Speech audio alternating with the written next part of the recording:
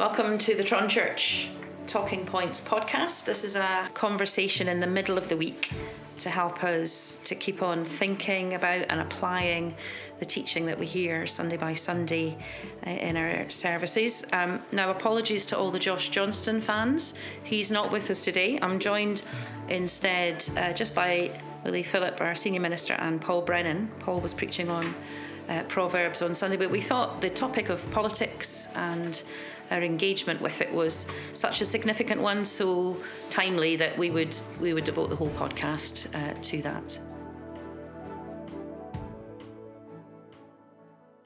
Paul, I certainly found it very helpful, your message yesterday morning, and I think there was so much. It was an eye opener, perhaps to many, just to realise how many references there are to these things in Proverbs, and just showing how wide-ranging and how nuanced it was. And your first point, I think, made that so clearly when you said, we're not to put our trust in princes, and we're to obey the authorities. And so the overarching thing there is that, yes, we're not to trust people, but the overarching message that you were giving us was that rule and authority is a good thing. It's a positive thing that God has given to the world. It's a necessary thing in a sinful and a fallen world.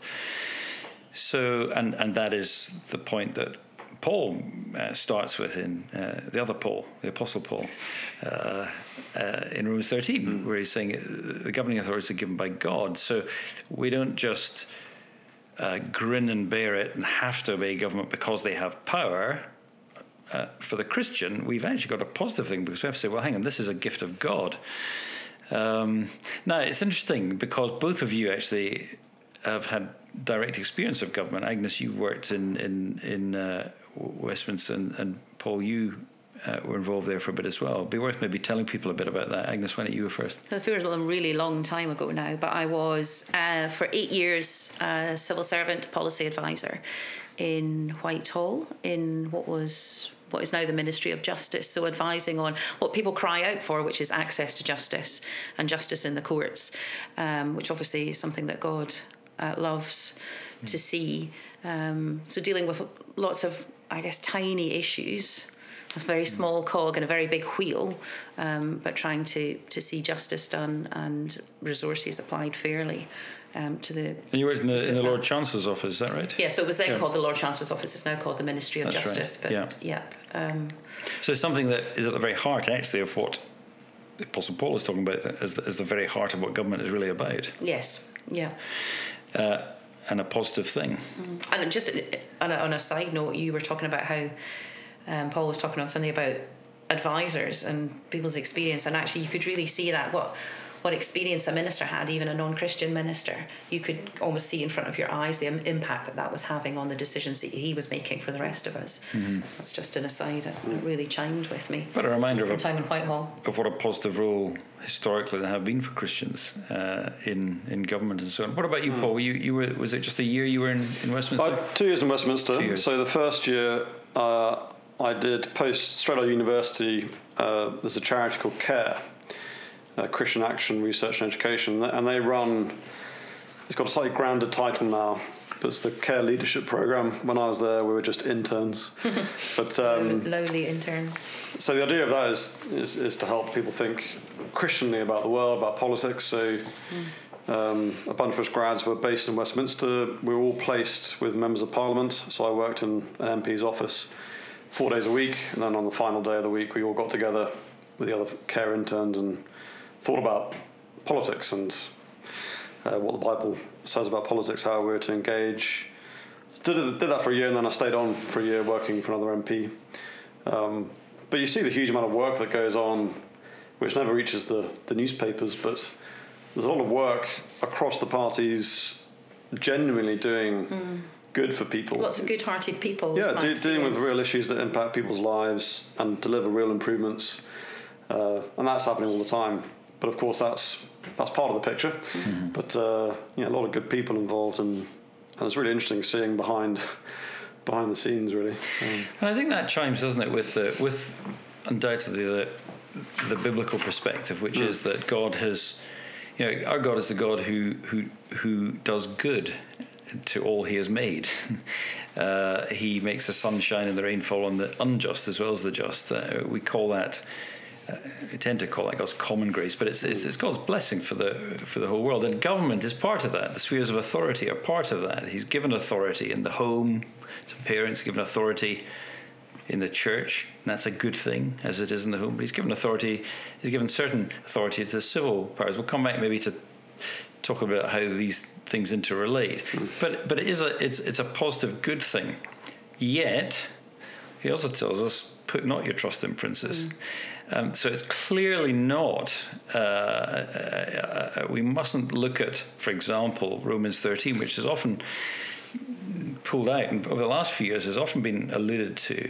Which essentially says, submit to the authorities that God has put in place. Yeah. That's what we mean by Romans 13. And often what people are doing is just taking that submit to the authorities and forgetting that the authorities are there, first of all, to do what God has told them to do, which is to promote good and punish evil. So it's far from being a blanket submission to everything just because of their authority, because the supreme authority is God. And that's a pattern, isn't it, that we see throughout Scripture, because we don't see blind obedience to authorities. We see a lot of opposition, we see a lot of disobedience and flagrant disobedience to authorities, which is praised by God. Yeah. So, I mean, recently I was working through the book of Acts, and you see that almost from the very beginning. There are many instances where the work of the apostles comes in direct conflict with the authorities, and you see in chapter 4, Peter, they say to the civil authorities, we must obey God rather than man, and they're thrown in prison. Same happens with Paul. But that's not just a feature of the New Testament.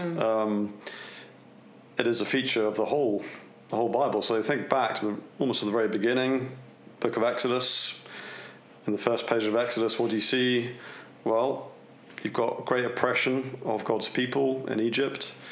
There's that edict from Pharaoh that all the newborn baby boys are to be thrown into the River Nile. And you read there about 2 Hebrew midwives who refuse to obey Pharaoh. And we get their names, and you don't know the name of Pharaoh. Well, that's right, isn't that right? So they are honoured, and they were directly disobeying Pharaoh, but in order to save the lives of these babies. And notably without a specific command of God. Well, that's right. To disobey Pharaoh. So presumably they thought about it. Yeah. They realised that can't possibly do this. Can't possibly be right. God's will. Because of what else they know about the Lord and what He defines as being right and good and not evil and wrong. Further on, you think about the book of Daniel, and again, his friends Shadrach, Meshach, and Abednego. Think about all the pressure from the authorities to bow down to this silly god statue. But you read it and you almost laugh at it. But at the time, imagine the pressure, all the music, everyone's there on the plane to bow down. But they refuse, full well knowing the punishment is going to be thrown into the fiery furnace. And there's no guarantee to them that they would be rescued from it. But they refuse to bow down. We could multiply examples of those. Yeah. I wonder if I can suggest, if parents out there, if you want to talk about these things with your kids, why not play the game of trying to think of some more from the Old Testament? Who else can you? Yeah, well, there's plenty of examples. And in each case, it's not that we prayed and then got a special command from God. It was their whole view of life, their whole understanding of the world and what's right and what's wrong, what they should and shouldn't be doing, is formed by the whole of God's revelation, by God's law. What you were saying wisdom. about Romans 13, that there's a hierarchy, there's a structure in there that I'm waving my hands if you're listening whilst doing the washing up. This is no use to you, but God is sovereign over all. Yeah, so it's not quite as simple as obey your rulers. Yeah. Because evidently through the Bible, God's people do not obey their rulers time and time again. So it's a slightly more nuanced and complex thing, isn't it? And what Paul is doing there, because he's placing all government under God, he's clearly saying that human civil government is not just left to the arbitrary desires of those governors. He's saying that they've got a duty, first of all, to God, before they've got a duty and an authority over people. And that's the same in every sphere of authority, actually. Parents have authority over their children, but only insofar as God has given it to them and God directs them. Church leaders have got certain authorities, but only as far as God has given it, and only for the care of the flock. Now, there's always been bad parents. There's always been sinful and wicked church leaders, and we understand it's implicit in that the principle is there, but there are times when these things go wrong and have to be rightly opposed. So John Knox famously, actually, in his discussion with Mary Queen of Scots, there you've got a very clear churchman standing right up to the ruler, and they had these famous conversations, and Knox brought up his. The Queen was saying, God gives authorities, rulers, you've got to obey me and obey everything. And he said, well, God says very clearly to obey parents, to obey fathers. But everybody knows that if a father is abusing a child or whatever it is, you oppose him. You stop him doing it. You don't just oppose it and say it's wrong. You actually stop it. You intervene. You get involved. In the same way, the Bible is very clear, isn't it? Wives, submit to your husbands. But we would think it very wrong and horrific, wouldn't we? And it sometimes has happened in churches, that churches have taken that so seriously that they have allowed women to be abused, not just emotionally, but physically often. And even women have said, I must allow this to happen because, I must submit to my husband. I think all of us hopefully would say, no. That's the realm where the authority of the church has to come in, and indeed you may need the authority of the state to come in and punish that wrong and prevent that evil. So when it goes wrong, there are things that override, because ultimately all of these authorities are only under God and must be administered rightly in alignment with what God wants. In God's sovereign providence, evil rulers are sometimes allowed and permitted to rise up. We know that. God allows the devil to have certain authority. But we don't bow down to the devil. We don't. We must resist the devil, we're told explicitly. And so we must see these things with that biblical clarity and not just look at half the story. And I think we've got historical examples, don't we, of people who have seen it with that kind of biblical clarity. Yeah.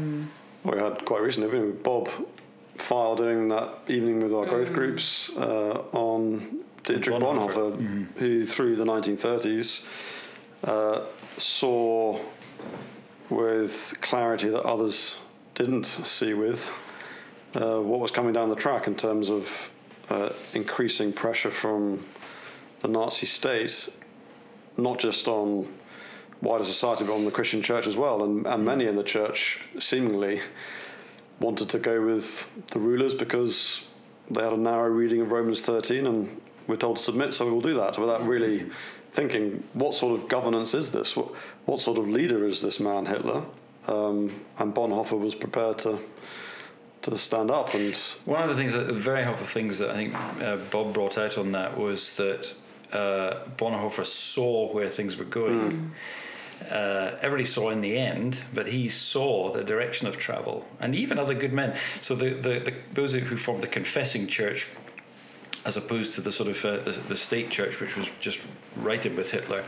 But many early on, even a man like Martin Niemöller, who became such a well-known name and a heroic name, early on didn't see the direction of travel and was saying things like, we must support Hitler, even take an oath to Hitler, because actually it'll be good for our witness and it might harm our witness not to.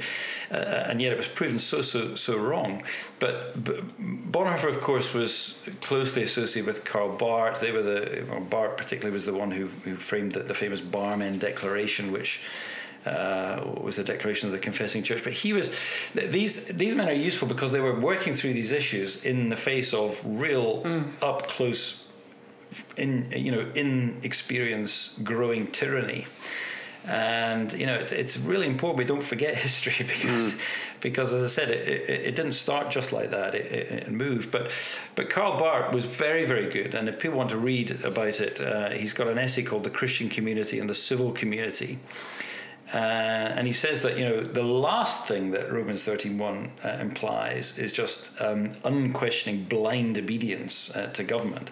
What it's really saying is that, look, Christians are still in this world. We're citizens of heaven, but we don't just say, we opt out of everything else. We say, no, we're still in this world. We've got a part to play in this world. And the way that the Christian church submits, the way it subordinates to government, is by bringing Christ to the very center of it all and helping people to distinguish between good and bad government, to make those distinctions between tyranny and real proper government, and showing the lordship of Christ and how that's worked. And of course, historically, that is what's so often happened, and that's what's so often been the case in the West, which, as you said, so many of the institutions that so much of the whole of the fabric of society that we've lived with for centuries has been founded on that. And perhaps we've become so used to that we begin to sort of just assume that, well, it'll always be good and it'll always be right, and you can always trust the government. I think we sort of have defaulted to giving the government the benefit of the doubt because we've had a rich history of centuries of... Yeah. Because we've been able to for such a long time. Right. As they had in Germany, of course. Yeah. The home of the Reformation. Yeah. And so it's hard to see when that is changing. And when we actually have a duty to oppose. That's right. Yeah. And these men would argue, and in fact, you see the same thing in the history of our own nation in Scotland. I've mentioned before a recent book by Professor Donald MacLeod of the Free Church called "Therefore the Truth I Speak," which charts Scottish theology from about 1500 to 1700 and goes through some of the great names that we'll know, from John Knox onwards, Melville, and ending up with Samuel Rutherford. Right the way through, there was a very, very clear understanding of not just a right, but a duty to stand against and to oppose tyranny. And Samuel Rutherford, who I think, Agnes, I've got to come and speak to the TY about quite soon, haven't I? I better brush up. But Samuel Rutherford wrote a classic book called Lex Rex, The Law and the King. But really his basic point was that the law is the king is not the law.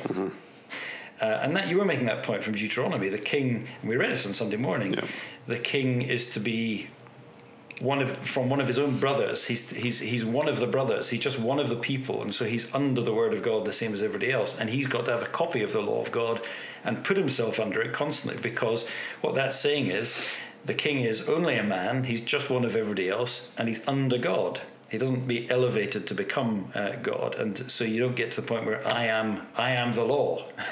That's the word of the tyrant, isn't it? And these men saw very clearly. And so there's a whole long tradition in Scotland and very influential in the UK as a whole of seeing clearly on these things and making distinctions, and seeing the church's role to oppose what is evil, to help the government to see evil for evil and good for good. But we're now coming again into a time, I think, where increasingly good is being turned into evil and evil being turned into good. And so these issues they've not really been issues faced by the church in this country since the 17th century. So it can be, it's very easy to look back at Bonhoeffer and say, of course he was right to oppose Hitler.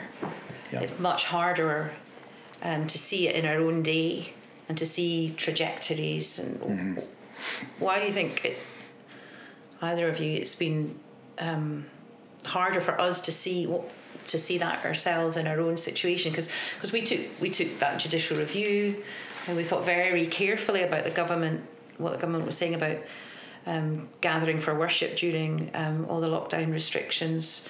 But I guess I personally felt on the back foot on that. I don't think I'd ever, it was harder to see it in our own situation than the ones in the past. Yeah, I think it's very difficult, isn't it? Because the majority of us grew up with people very much sharing values on a whole range of topics, almost regardless of their background. So the sort of the Christian ethics and values has for a long time been at the very heart of our nation. And when you grow up with that, you just assume that's going to continue. Mm-hmm. And because we've not had major conflicts to have to work through in our living memory, really, it's a very difficult mind shift to go onto that. Oh gosh, we might have some difficult things to deal with here. And I came across that quote from a former Supreme Court justice in the US. He talked about being aware that in the twilight, everything in many ways looks the same, but darkness is coming, and it's coming very quickly. But you're not really alert to the differences that are coming. And so I think we've just been quite slow to be aware of. I guess that means that now is the moment to be thinking these things through. It's been kind of raised with us as a teachable moment. Let's engage with the issue, because it's going to crop up again, isn't it? Yeah. It's not going to go away in a hurry. I think the word totalitarian came up, and it's interesting that some years back, you'll remember the Scottish government tried to bring in the named person legislation, which ultimately was overturned in the Supreme Court. And in the judgment of the Supreme Court, the justice used the word totalitarian and was saying, this is a totalitarian tendency, and said that the first thing that a totalitarian regime tries to do is to get at the children, to separate them and distance them from their parents and from others, and really make the only, I forget exactly the words, but essentially the state being the main influence on the children.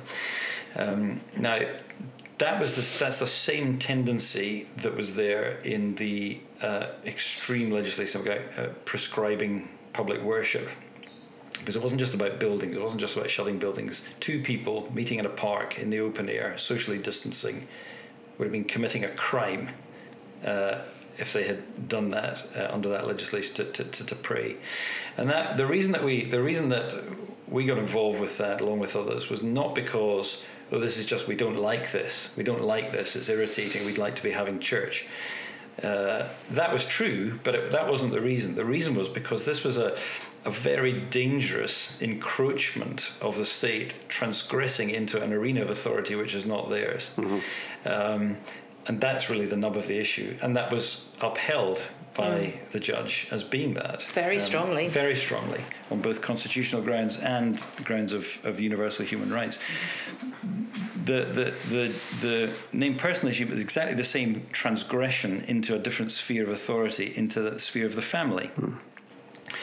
And this is a pattern that we're now seeing, not just in our own country, but in many others, and particularly in the Anglosphere, in New Zealand, in Canada, Australia. In Australia, and there's a big battle in the United States. The United States is very divided on this. You've got a more conservative part and a much more liberal and progressive part. But this is where the battle lines are being drawn, and this is, I think, where we have to be very aware that we have to take the responsibility which is God-given and the authority which is God-given in these spheres of responsibility, both in the family and in the church. Resist the encroachment of the state into areas that God has not given it to control of, whilst at the same time encouraging the state to do rightly what God has given it to, which is particularly to promote that which is good and to prevent and to punish that which is evil. And good and evil there, when Paul's talking about that, is not what the state might think is good and evil. Paul, all the way through Romans, has been talking about righteousness and sinfulness and what God considers right and wrong.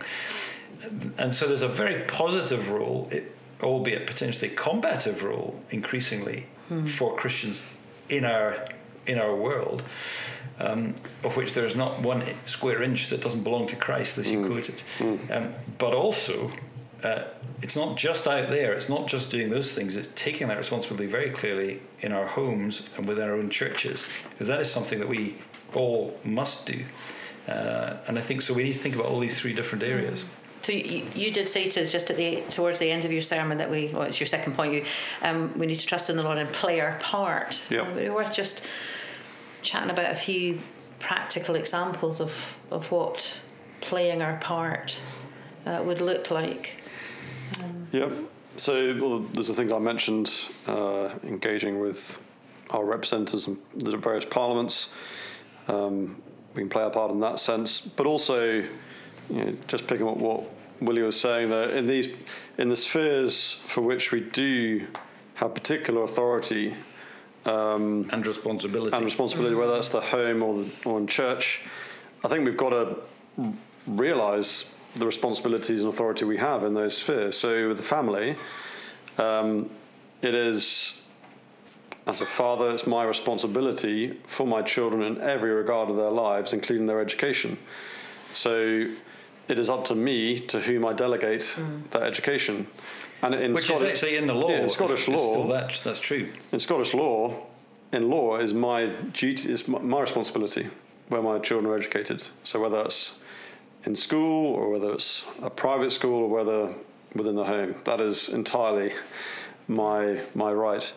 And I don't think we really thought about that. I think, given the sort of what we've grown up with, there's been a tendency to trust the government and the schools that they are going to do what we would like them to do in terms of what they teach.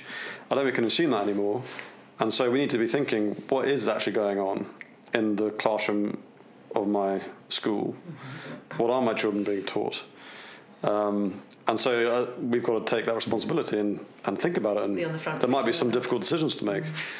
And what are the priorities that God in the scriptures actually presents to us in terms of what it means to educate children and young people and prepare people for life and so on? Because we tend to just sort of assume, well, going to school must be the right thing and getting good exam results is what you hope for, and perhaps going to further education is what you hope for. And that's particularly in the last 20 years has almost become the norm for everybody, and it's certainly the way that most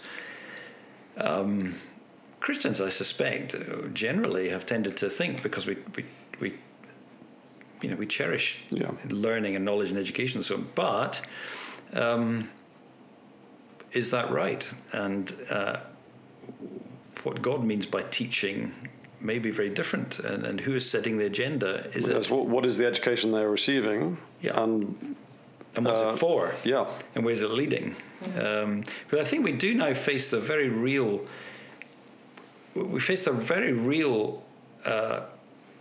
possibility that many more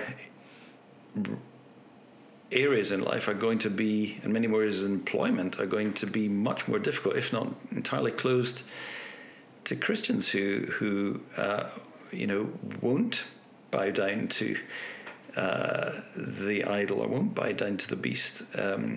If you don't sign up to the increasing demands of the woke social justice movement and all the rest of it, are these areas going to be open to you? Public service is becoming increasingly difficult, even big business increasingly difficult. So parents have got really big questions to ask. How are your children going to make a living and have a future? I've certainly been much more conscious when I'm talking to teenagers in Tron Youth of helping them to set expectations, that they've not so set their heart, I guess, idolised a particular profession or university degree.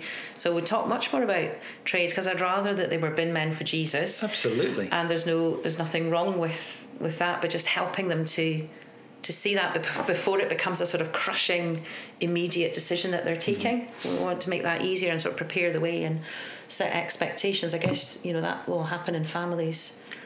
Well, our Lord presumably worked in a family business of carpentry and building. What's wrong with that? We do have to make. I think we it's like fish swimming in the water and not noticing the water. We make so many assumptions, don't we? And I look back and think, goodness, there's all sorts of assumptions we made bringing up our kids of the sorts of things you wanted, and actually a lot of it was just that. Well, this is just what everybody else does.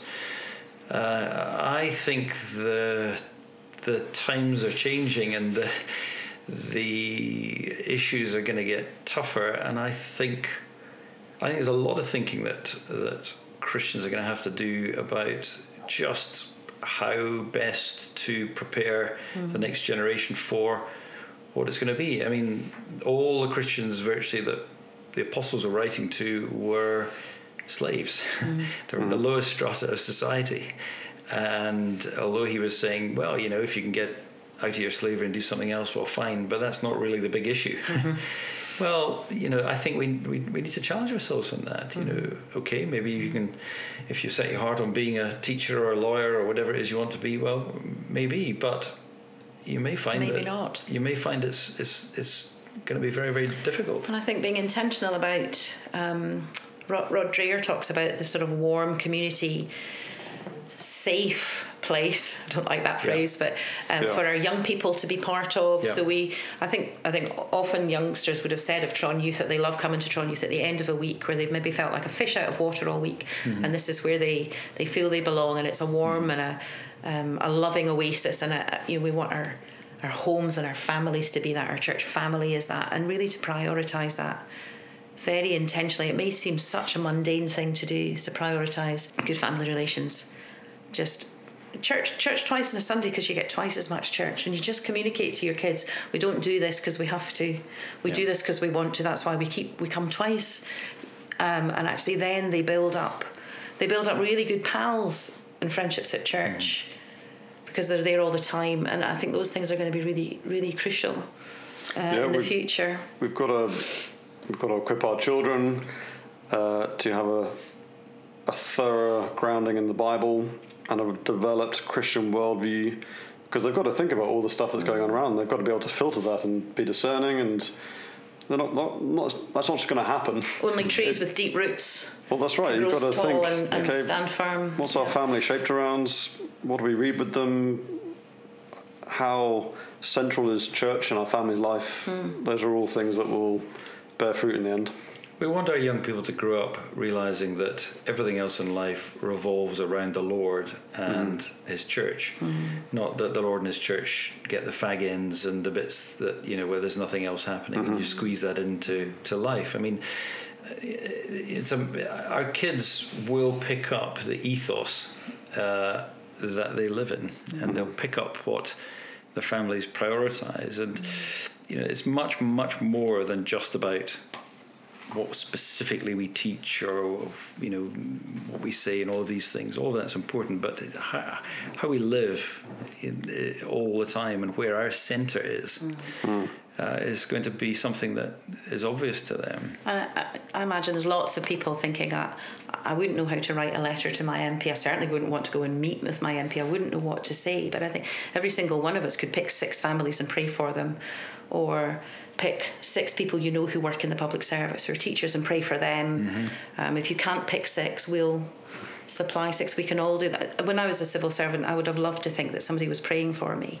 I would have wisdom for heaven in the decisions I was taking. Well, that's a very practical thing, isn't it? That we can do, and I think I would want to say to folk, don't be slow. If ask a few folk to pray for you, and ask. Can work both ways, can't it? Can you share? Offer to pray. You share particular battles and struggles? We want to support people. I mean, you know, we want people to be in public life. We want them to be in these areas. I just think the time may be limited when that's going to be possible, but where it is, we want to try and make that influence felt as much as we can, and pray for folk. Yeah, good.